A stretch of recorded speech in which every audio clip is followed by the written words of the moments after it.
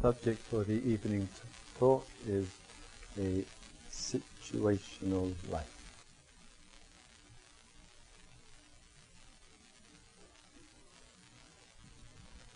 Some of us, and I would describe myself in this way as well, tend in our life to rather enjoy, so to speak, wearing different hats. And I'm not speaking literally here.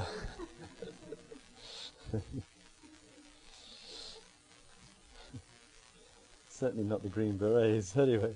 And and what that means is that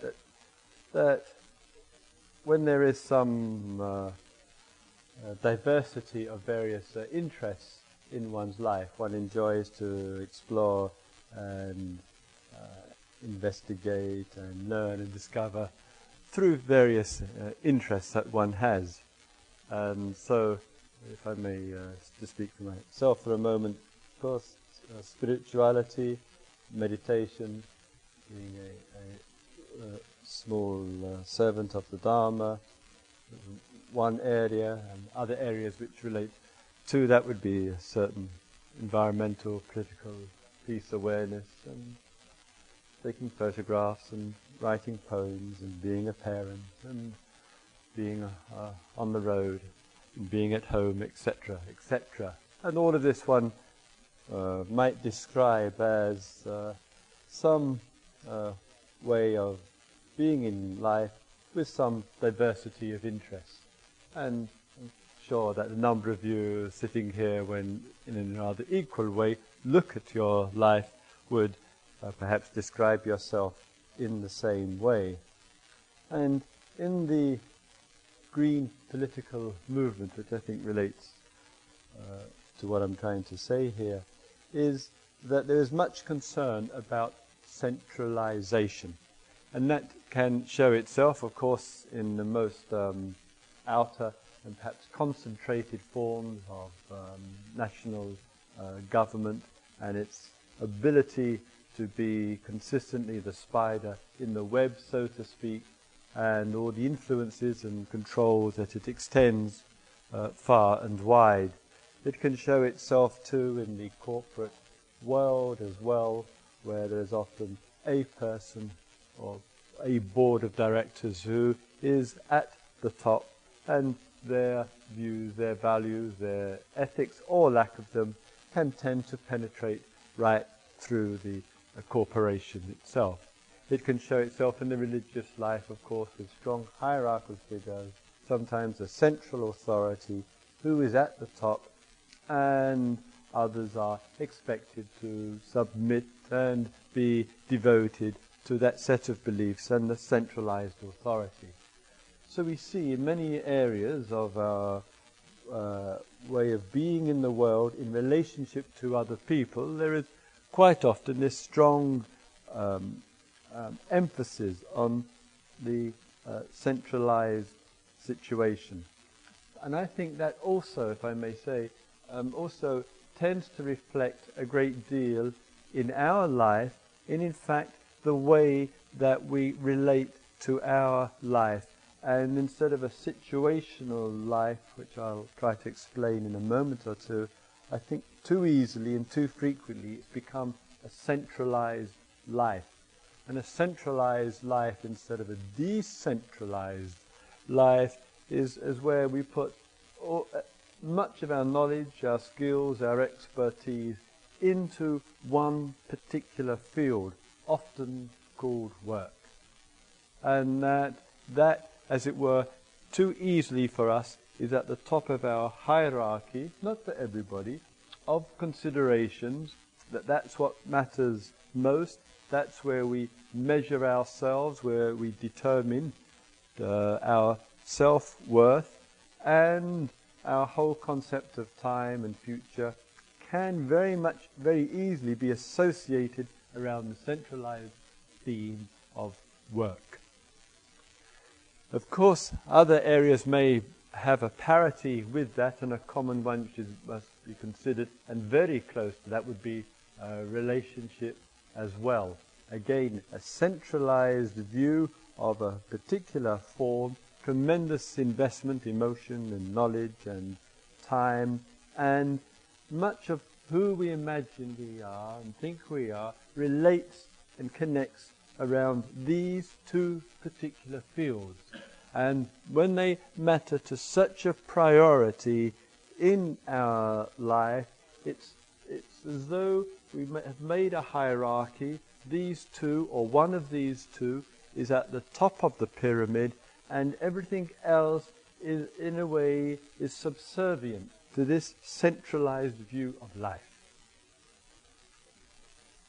And the centralized view of life, of course, is the centering of self-interest, I, egotism, pivoting on these two. And this reflects very much, of course, in the rhythm of our daily life, in simple things of what we choose to speak about with our friends, what we are consistently thinking about. All is a kind of manifestation that somehow or other we've got these two things, relationship, whoever that relationship may be with, and work, or sometimes study as a step into work, as the priorities of life. This emphasis on this, we are here to explode. Nothing less than that. Explode it. Because it's a great tragedy in life for a human being, for all of us, if somehow or other that's all that we see, and then other things which we engage in, as it were, we try to fit in as some kind of extra, some kind of holiday, some kind of peripheral activity, because the real thing of life, or what we imagine, is these two. How are we going to pierce through this bubble that we have placed ourselves in such a way that for some people can even feel incredibly guilty about moving outside one or both of these two restricted fields? I haven't got time.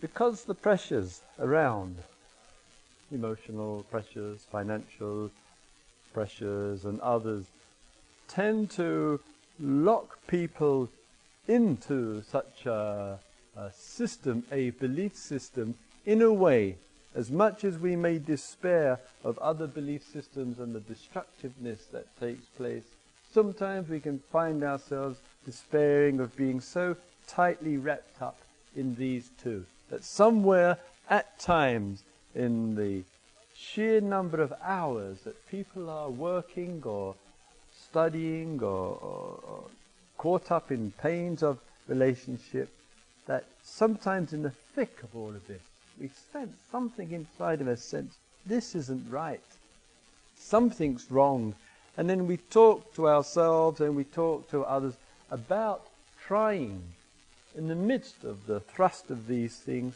to find some kind of balance in our life. And the concept balance becomes a kind of key term which is another way of saying, I want to be less caught up and tied into this, and I want to have some different order and a greater sense of equilibrium in my life. If one does, then the hierarchical model, the pivotal peaking of priorities will have to change. What will change it?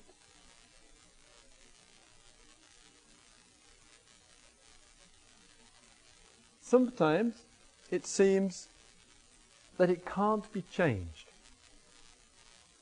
It can't be changed because one is working, as an example, 40 hours a week or more, and then when one looks at one's day-to-day life, it seems like there's nothing else left except to recover from the 40 hours or more a week and that the weekend is simply a period of time of gaining relief from that particular situation. And we go through our life, working, a slight bit of relief, and then back, as it were, to the grindstone, and it recycles. It becomes a kind of situational life, and we think, somehow or other, wherever I am, whatever I am doing, this scenario is fixed. There doesn't appear to be any alternative to it, and sometimes we find ourselves escaping, inwardly or outwardly, escaping into expressions of imagination which say to ourselves, wouldn't it be nice if? How nice it would be if I could. And sometimes we imagine that money would be, if we had enough money, it would be the answer to a decentralized life. Where is the evidence for it? Does one want to go and live in one of those gross, huge houses with the electric wires and the German Shepherd dogs and the burglar alarm systems? Built-in prisons of opulence. It's a tragedy. If one wants to pursue a life of having super expensive cars and all those other symbols of inner poverty. I made a comment on this once, I may add, some years ago. And the unfortunate thing was I actually referred to two particular cars. And one was a Cadillac and the other was a Porsche. And I gave a talk expressing my concern about this preoccupation with these buying and owning and flashing these expensive cars. And someone came up to me after the talk and said to me, Christopher, I just think you ought to know that on this retreat there is a Porsche in the parking lot over the back and a Cadillac too. And he said, the reason I want to tell you is, he says, because I think your donation at the end of the retreat just went down by half.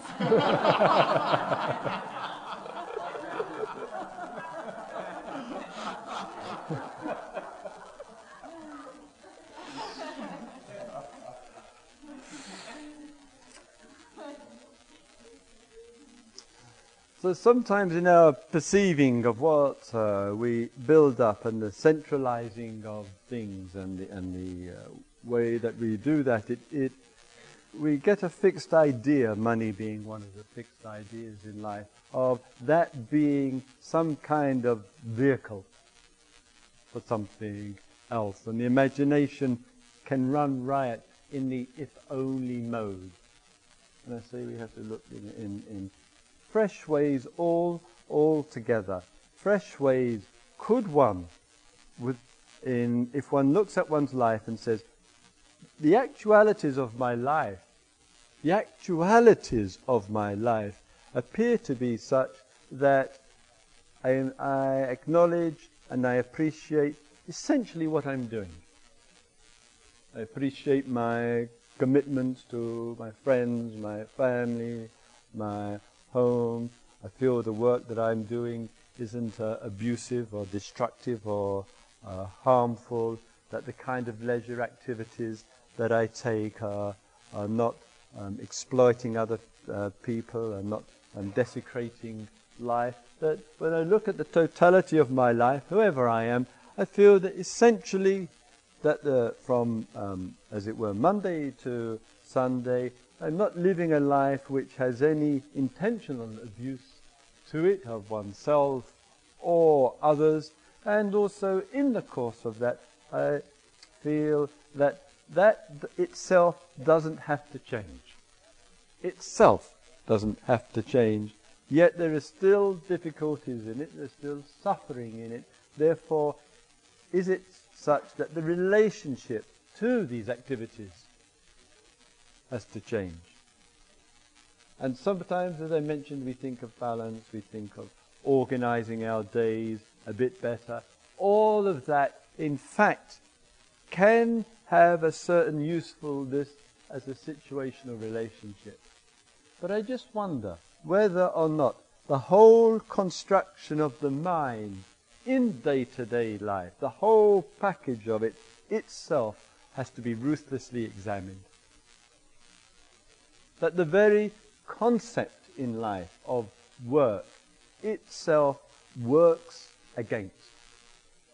That to engage in work, in the very, this awful four-letter word which one has built up in time, that could one conceive of being in this world experientially without work? One doesn't think one is working. One doesn't have that relationship life, that feeling in life, that interpretation of existence. One has essentially, without changing anything on the outside, stopped work. And never to go back to it. Because it's a nightmare. What would that mean? That one looks at 9 a.m. on a Monday morning and no idea of going to work. Coming to the end of the week, whatever the day that one finishes at the end of the week. For some there's never an end to the week. It's another tragedy. That the build-up and the structure, the mental formation, as the Buddha spoke so frequently of, that one has dissolved it. Therefore the feeling element is changing in the participation in things. No work. No work, no leisure. Something, another way of looking into things.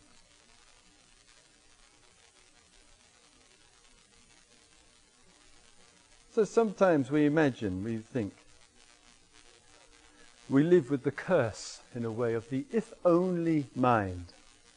And as we were hearing this afternoon in the inquiry period, and I'm sure one person's voice at that time was speaking on behalf of a number of other people in the hall here, where a situation in a particular environment can be difficult, troublesome, confusing, conflicting, or there's some dissatisfaction which keeps repeating itself, and in some way or other the if-only mind comes in, and it says, as many of you will be thinking during your days, if only I was in this situation, if only I had this job, if only things were like this for me, it would be better.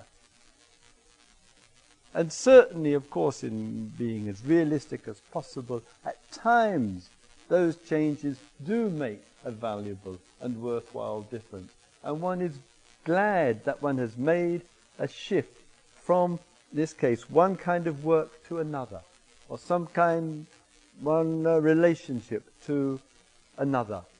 But I just wonder whether it still perpetuates something. It still perpetuates a belief which conditions and governs and centralizes our life, because we just haven't examined and probed deeply enough into the whole concept and emotion which goes with the concept of work, of relationship, of commitment, of balance. And there's a bubble in all of that. There's a congealing of the mind in and around and through all of that. And I say, we're here to break out of that.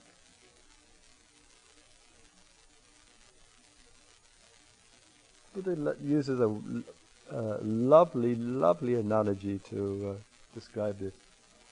He said, it's like a person who, like a chicken, living in an egg.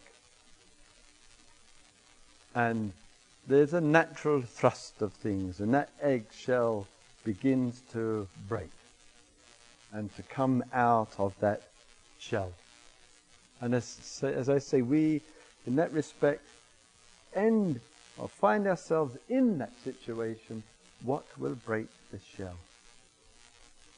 What will move inside of us so that we look situationally at things quite differently? What would be the boldest way for you in your life, for us in our life, to look completely afresh, as though you had just found your way onto this earth today, living a situational life, and yet it was totally new to you, and you had no concept of it. You had no concept of work and relationship and all that package that goes with it. How would you then look at things? How would you go into your place, your environment?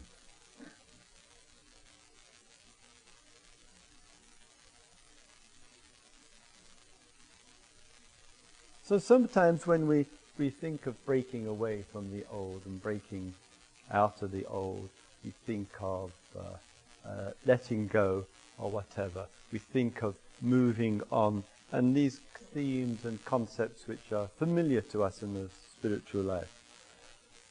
Sometimes we take it a bit too much on the external, and the person comes and participates in a retreat and spends time here, and then one may have said to oneself, gee, it's really nice being on retreat, perhaps I should do a long personal retreat, or go on the staff, or move out of the city, it's so nice being in the countryside, or whatever. And lots of these thoughts circulate tenaciously in rooms like this, here and other parts of the world. And we know that these thoughts and the pleasantness of the idea, and sometimes the pleasantness of the idea extends further, of going to India, to Thailand, or even to shaving one's head and taking ordination, or living a homeless life for several years. Or it can be kind of attractive ideas which can circulate amidst these kind of environments. And some people, and some of you in this hall, I know well, of course, have decided to make such steps and make such decisions, and have broken out of the old in that fairly obvious way. And I say, and I've always said, that is one's right to do that.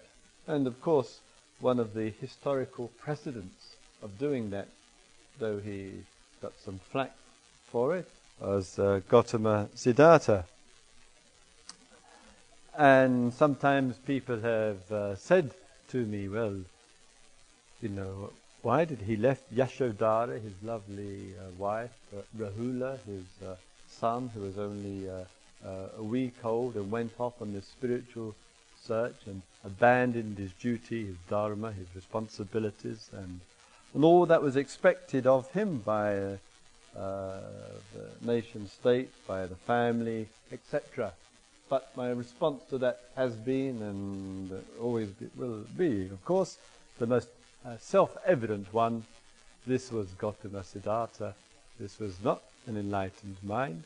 This was not the Buddha. This was somebody who was confused, anxious, despairing, not knowing what to do with his life, feeling trapped and stuck, and in such a turmoil, he split, essentially.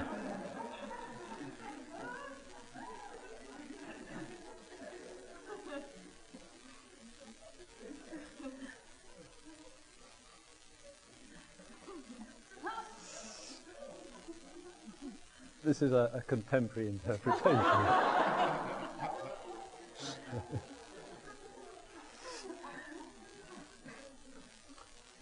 And others, as I say, have made decisions not necessarily based on pain and conflict and confusion, but in the passion and love of spirituality in a particular way, in a particular time, have made those steps and have made those leaps.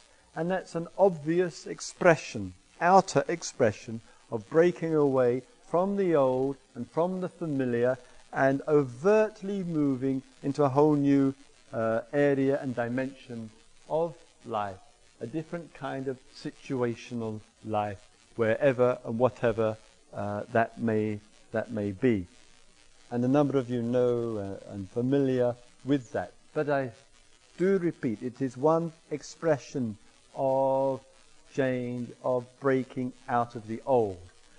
The same applies in precisely the same way for somebody who lives in the same city, in the same apartment, with the same job and the same marriage for the entirety of his, her, their existence. The same principle still applies. To be a free human being is to break out of the old as the chicken breaks out of its shell. There's no difference in the spirit of things. What is that breaking out? Yet outwardly nothing has changed. Therefore there is no assumption of continuity of the old, because one is here to dissolve the formations of existence which one calls one's life. Nothing less than the ending, as the old text says, of name and form. The cessation of name and form. Name meaning one's name, one's identity, one's role, the accumulations that all go with it. Yet, I say again, outwardly nothing has changed, but inside the change has dissolved all that gave the idea of living a fixed life. Freedom from the notion of a fixed life. And one doesn't have to step out of one's apartment for that realization.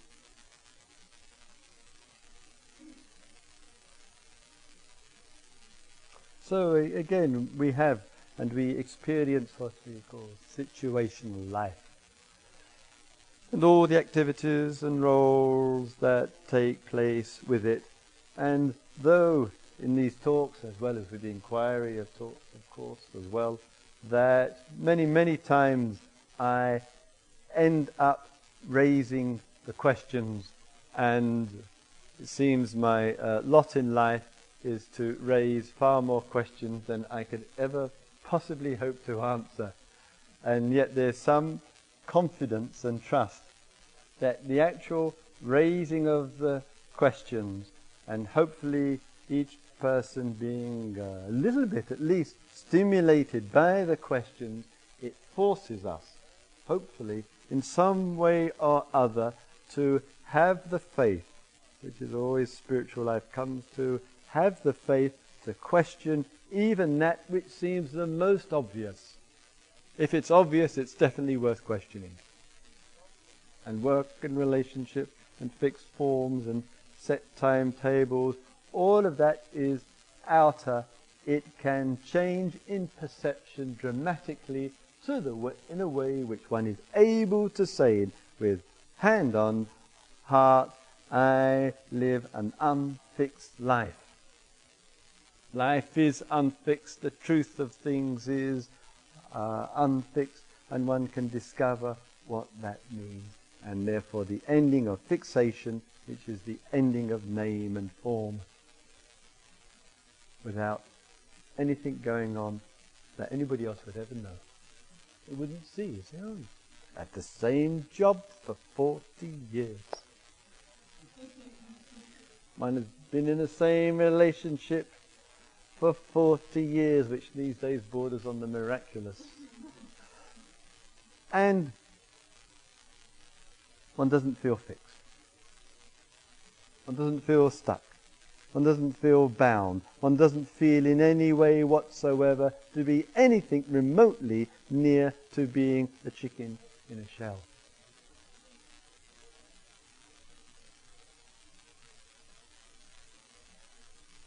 Let's say the teachings of contemplative life, facing things, not just going on the assumptions.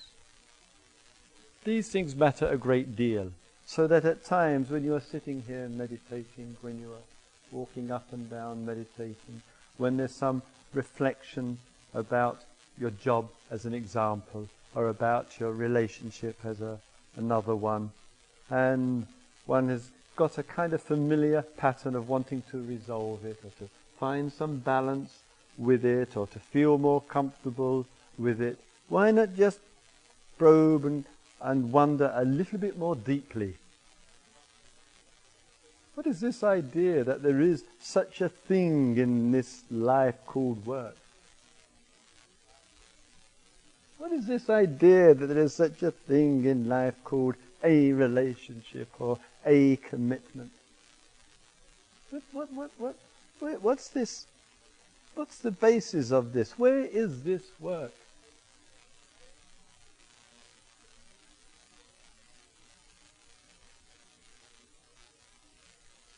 And I think we have, as I said before, we have genuine opportunity to explode a lot of things.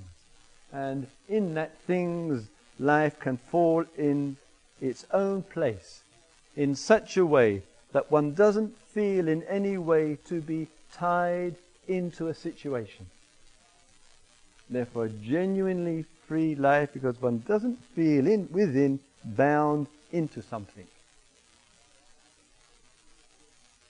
I said to myself, if I may say, years and years ago, and time to time, I give myself a reminder that in the years of being a servant of the Dharma and being on the road and doing this work, I said to myself, if the day comes, I feel resistance to this activity, being with people and listening to their life stories and the work and the mutual cooperation that goes. If it ever comes and it feels like there's resistance to doing it, if ever it comes and feels like, oh God, I've got to go and do yet another retreat.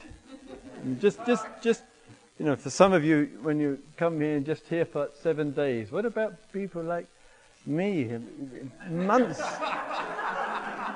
months in retreat, etc. And if ever the day comes and the thinking is, oh, another retreat, oh, another mind state to have to listen to,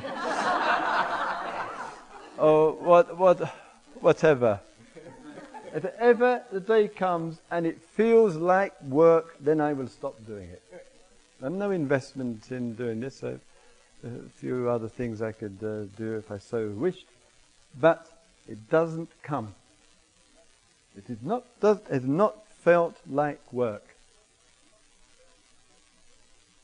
And I say, if someone like Christopher can realize and appreciate and acknowledge that through the rhythm of the days and the years, and this is about the 260th retreat, I think, something like that, of a week or longer. So there's some experience talking here to you over the last 17 years. Then, as I say, if Christopher can live a life in which there is the joy of not having to work, if I can do it, anybody can do it. Just takes probing and looking a little bit more deeper to explode the myth. There is no work to be found in this world. It is not a true existence. And it's a great relief. May all beings explore life. May all beings live with joy. May all beings abide in a free way.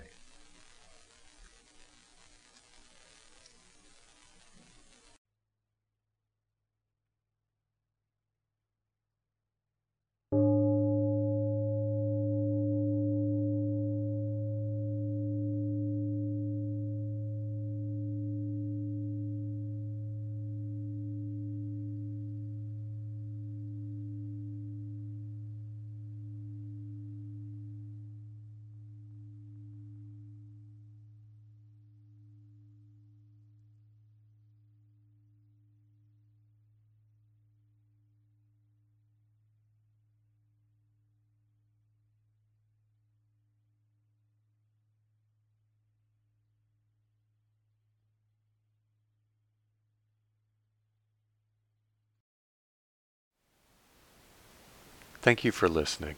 To learn how you can support the teachers and Dharma Seed, please visit dharmaseed.org/donate.